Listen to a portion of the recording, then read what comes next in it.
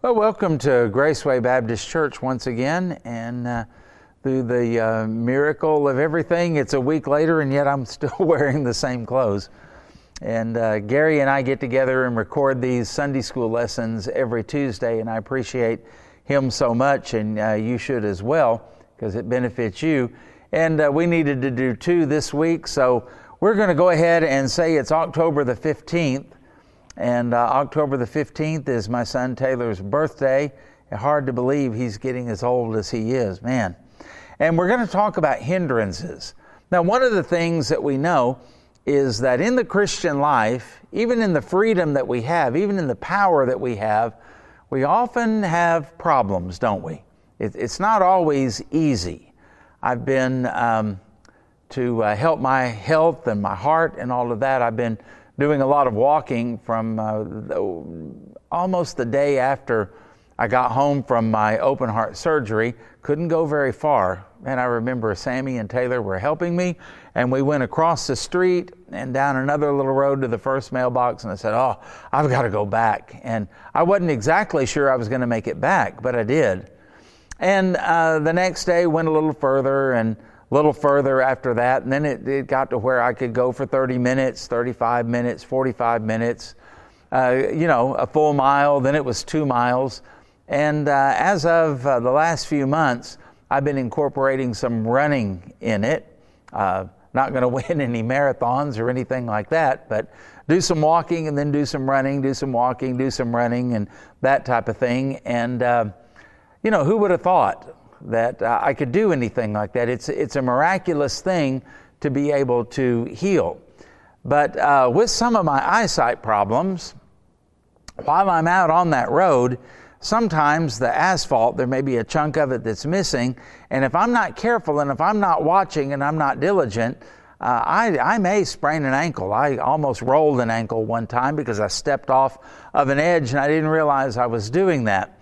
We have roadblocks. Sometimes when you're out trying to run like I am, and you're not an expert, and you're not really, really good at it, and you're just kind of starting off on that at 63, that's kind of weird.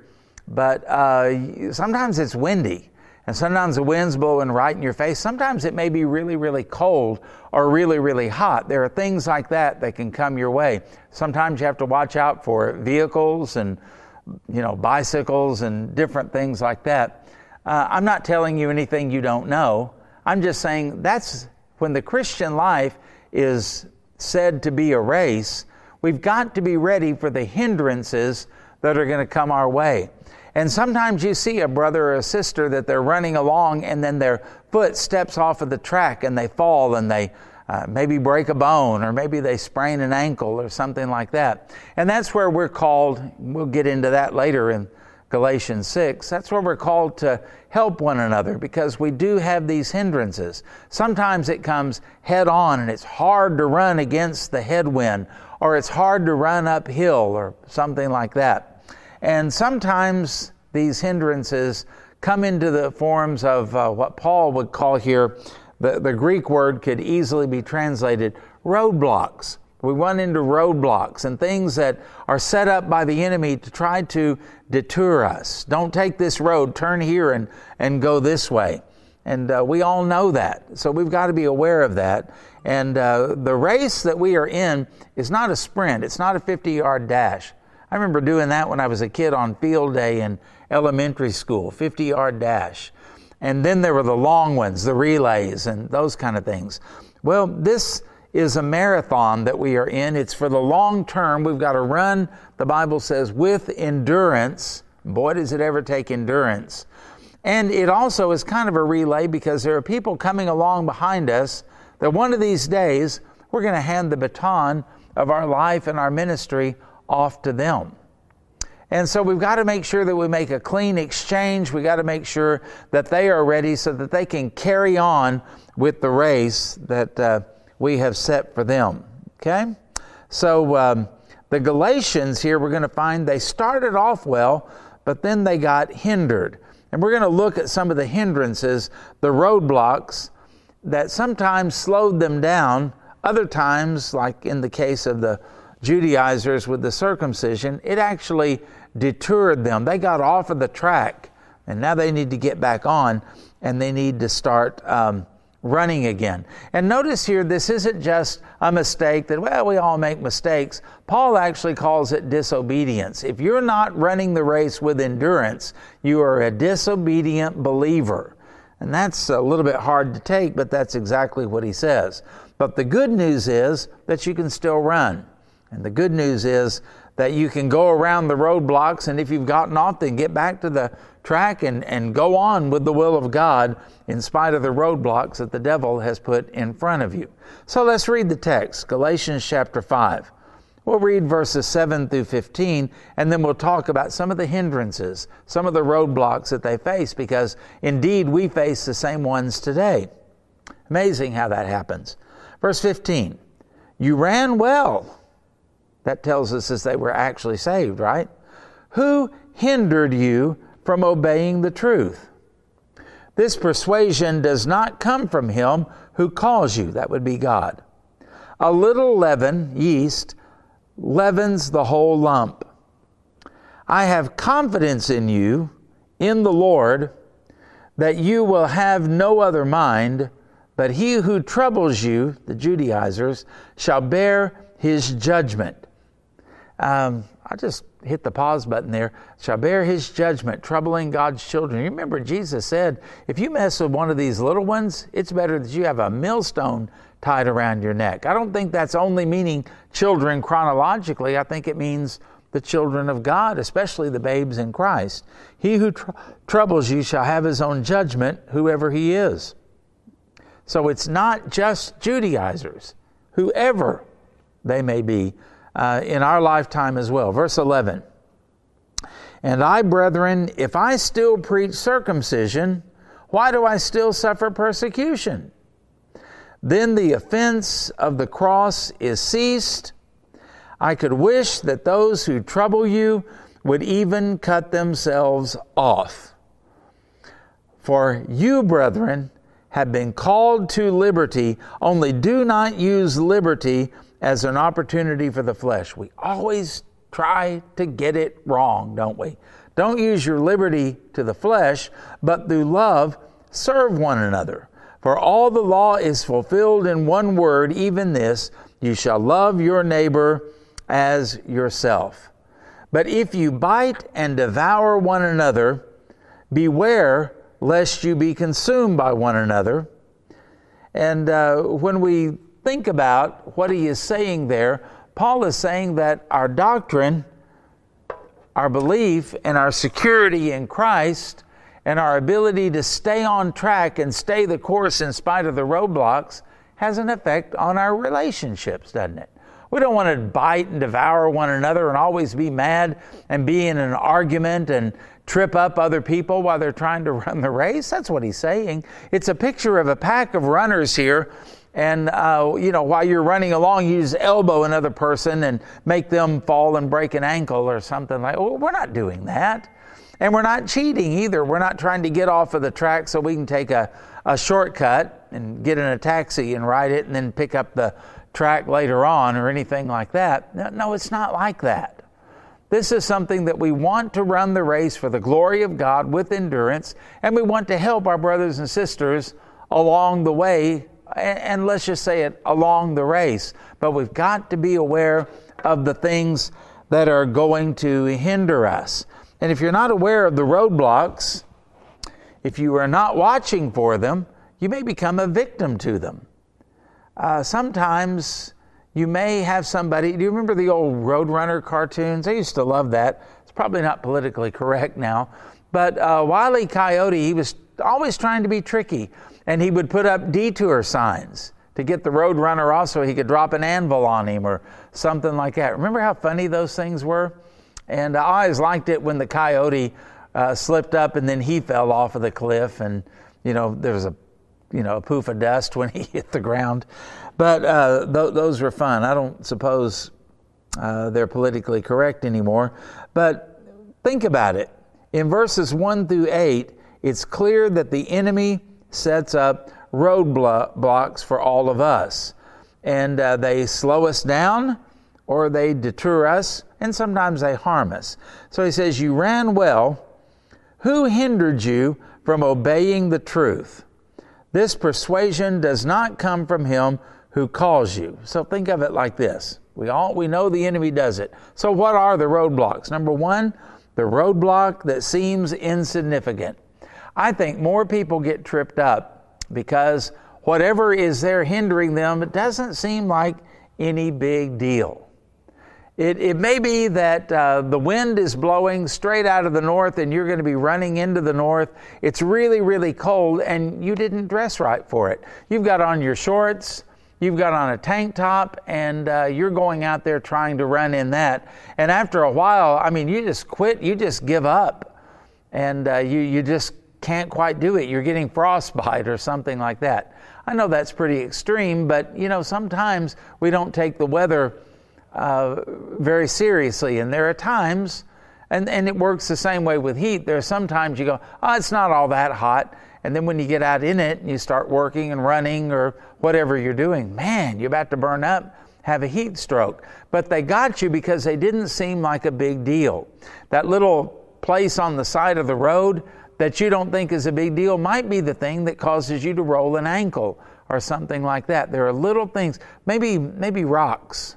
Maybe there's some gravel, let's call it that, gravel that's on there that could cause you to lose your footing. It didn't seem like a big deal. You didn't even notice it till you hit it, and then you have trouble.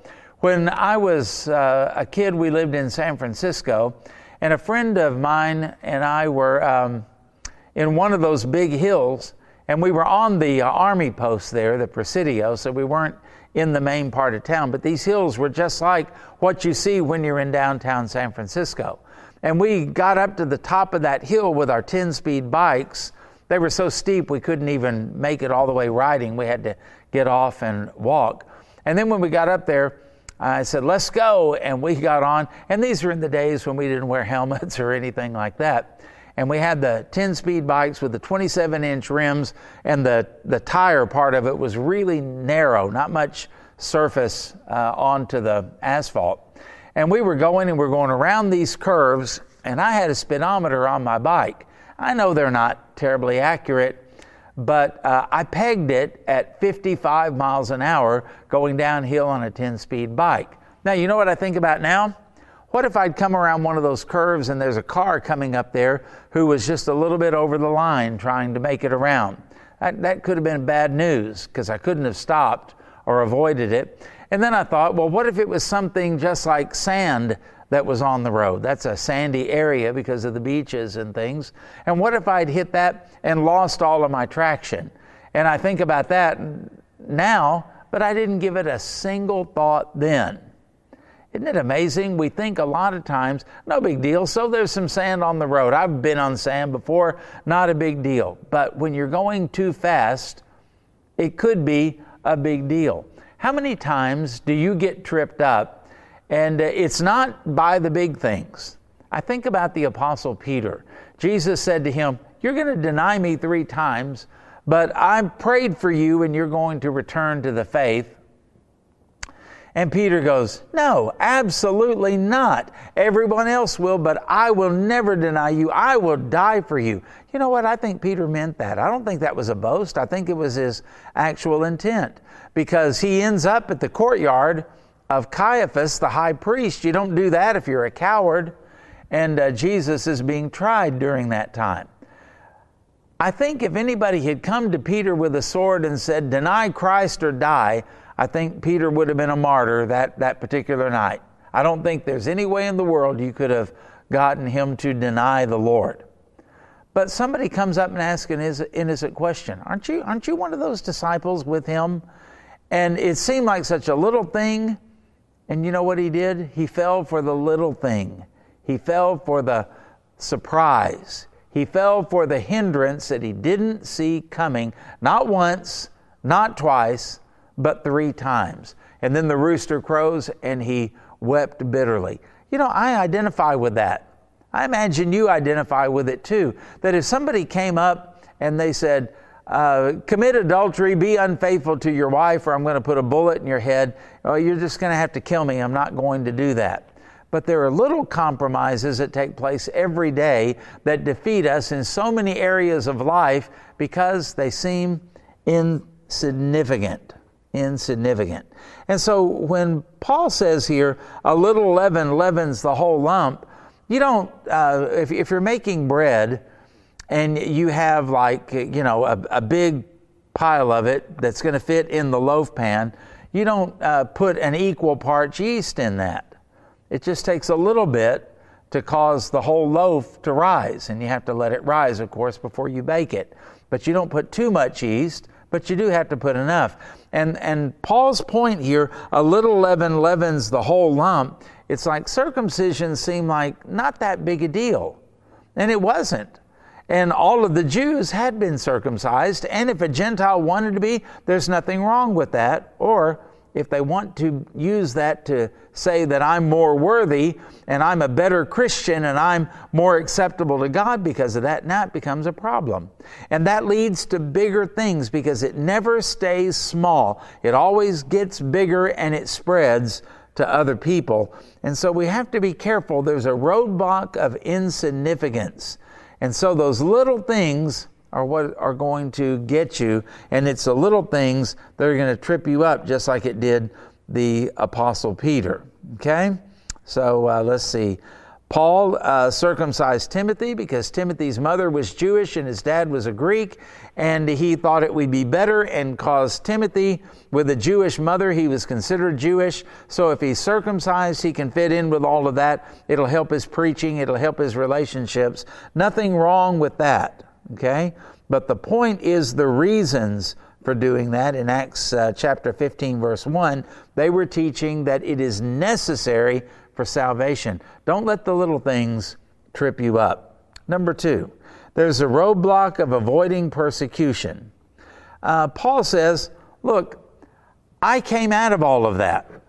Paul had been circumcised. Paul kept the law. Paul was a Pharisee before he was saved.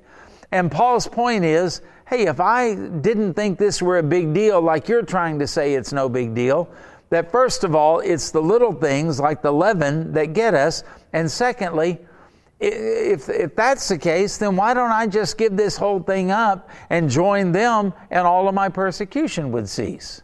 Everything would be over. Because Paul perfectly met the qualifications to be a Judaizer. He just didn't want to because he knew they were wrong, and he didn't want to be entangled in a yoke of bondage, as we saw in the last lesson. And he says that if I were to do that and go back to all of that, I might get rid of the persecution, but I also would get rid of something else. Look what he says. Then the offense of the cross has ceased. Now that might make life easier, but it also would reveal that he had never been born again and that he was trusting in something else, something that could never save him, like the cross. The Amplified Version puts it like this: but as for me, brothers, if I am still preaching circumcision as I had done before I met Christ, and as some accuse me of doing now as necessary for salvation, then why am I still being persecuted by Jews? In that case, the stumbling block of the cross to unbelieving Jews has been abolished. In other words, we all agree. But Paul said, no, that's a line I can't cross. That is a red line. I cannot go back to all of that because it's either truth or it's a lie. It's like fire and ice and oil and water. It just doesn't mix. And he would have been stepping back into the old life. That would prove him to be a false convert, because 1 John chapter 2, verse 19 says, they went out from us, but they were not of us. For if they had been of us, they would have continued with us. But they went out that it might become plain that they were not of us. Okay? So the third thing, what about the roadblock of unrestrained, senseless legalism? You know, it never ends where the legalist wants it to. It always goes to something else. It inflates our ego and our pride. Look, I've done what God wants me to do, and you haven't, and these other people haven't. Oh, what a good boy am I, kind of thinking here. And it gets bigger and it gets worse. It never, ever stops. Now, it's unrestrained, senseless legalism. Now, those who trouble you, those were the Judaizers. And Paul says in verse 12, I could wish that those who trouble you, in other words, they don't bless you, they're not helping you, they're not encouraging you, they're not building you up, they are troubling you. They're a part of the hindrance here that we see. And then Paul says something very blunt and something that would raise a few eyebrows.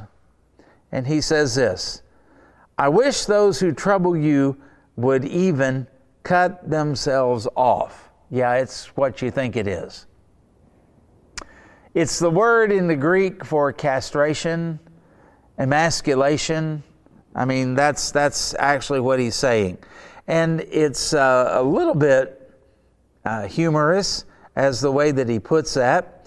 There was a Greek cult near there, and it was dedicated to the goddess of Cybele, and they actually would practice self-emasculation. The men would. Gosh, can you imagine anything like that? And it was in nearby Phrygia, not far from the region of Galatia. Paul may have had that in mind, but really that's not the point that matters.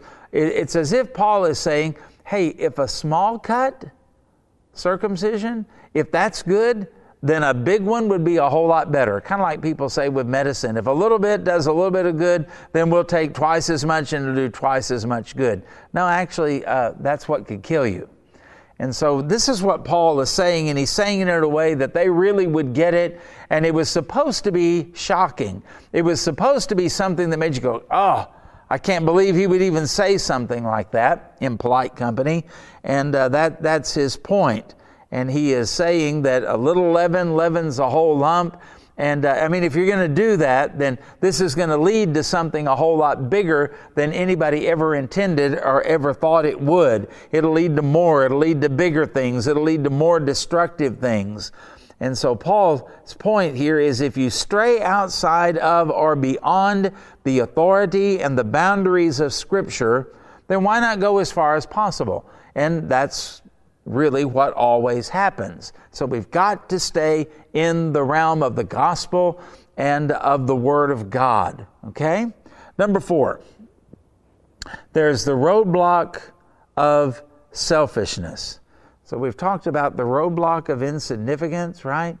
And we talk about the other roadblocks here, avoiding persecution. I mean, Paul's saying, why do I do all of this? Why do I stand on this? It would be so much easier if I just wouldn't do it. Yeah, but it would be wrong also. It would be an untruth. It would make you a liar, Paul, and it would also cut you off from the kingdom of heaven. And so we don't want to follow that, but we also don't want to fall prey to the roadblock of selfishness. Now, because of our depravity and because of our fallen nature, we all have this tendency to be selfish. You know what destroys marriages? Selfishness and immaturity. You know what destroys relationships and friendships? Immaturity and selfishness. You know what splits churches? Immaturity and selfishness. Let's just call it what it is. That's what it boils down to, because mature people can work things out. Mature people don't always demand to absolutely have their own way. In fact, mature people, mature believers, would yield all of their wants, their desires, and their preferences to the authority of the Word of God. The Word of God is the only thing that has authority in the church. And so we've got to go with the Scripture. This is God's Word. And you can't be selfish and yield to the Scriptures. You've got to die to self, in fact. And there's just not enough of that, is there? And he says, for you, brethren, have been called to liberty, only do not use the liberty as an opportunity for the flesh, but through love serve one another. For all the law is fulfilled in one word, even this, you shall love your neighbor as you love yourself. But if you bite and devour one another, beware lest you be consumed by one another. So what he is saying here is, be careful. We always have this tendency to get selfish. Did I like it? Did I participate in it? Was I recognized for it? Did I have my way? And did people listen to me? And was I included? All of those kind of things. We've all heard those. We've all felt those kind of things, even in the church. Why wasn't I consulted? Why wasn't my idea listened to? On and on and on we can go. And Paul said this is the way that contradicts the freedom that we've been called into. That may be the way of the old nature, and it is. Watch toddlers try to play together. You have to teach them to share. Oh, I know every once in a while that sweet little baby may give you a bite of their cupcake or something like that. But that's not normal. And that's not what they do all the time. Most of the time they fight for the toy, they fight for the popsicle, they fight for the cupcake. I sound experienced, don't I?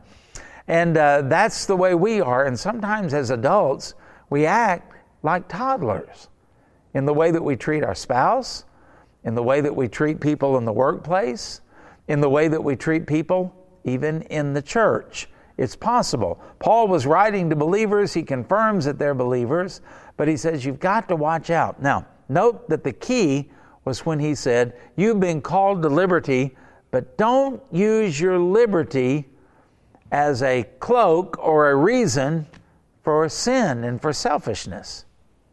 Paul said at one point in another letter, all things are lawful, but not all things are expedient or helpful.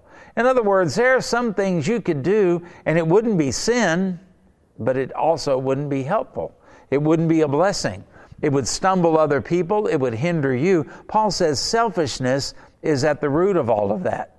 In fact, somebody said one time that sin, S-I-N, is selfishness at its core. And that's not far off. We all have this tendency to want our own way. And that's the root of road rage and things like that. So if I come out here and pull out of the church parking lot, back when we first came to Graceway, nobody was on 104th Street. And you could turn left, you could turn right, you could do whatever you wanted to do even during rush hour. Oh my goodness, it's not that way anymore. If you want to kind of lose your religion, come here at 5 o'clock on a weekday and try to make a left turn out of our church parking lot. Oh man, it is aggravating. When the traffic's not coming one way, it is from another, and when it clears up from that direction, here comes a stray car or something that keeps you from going, and then another traffic light changes, and here comes a whole bunch, right?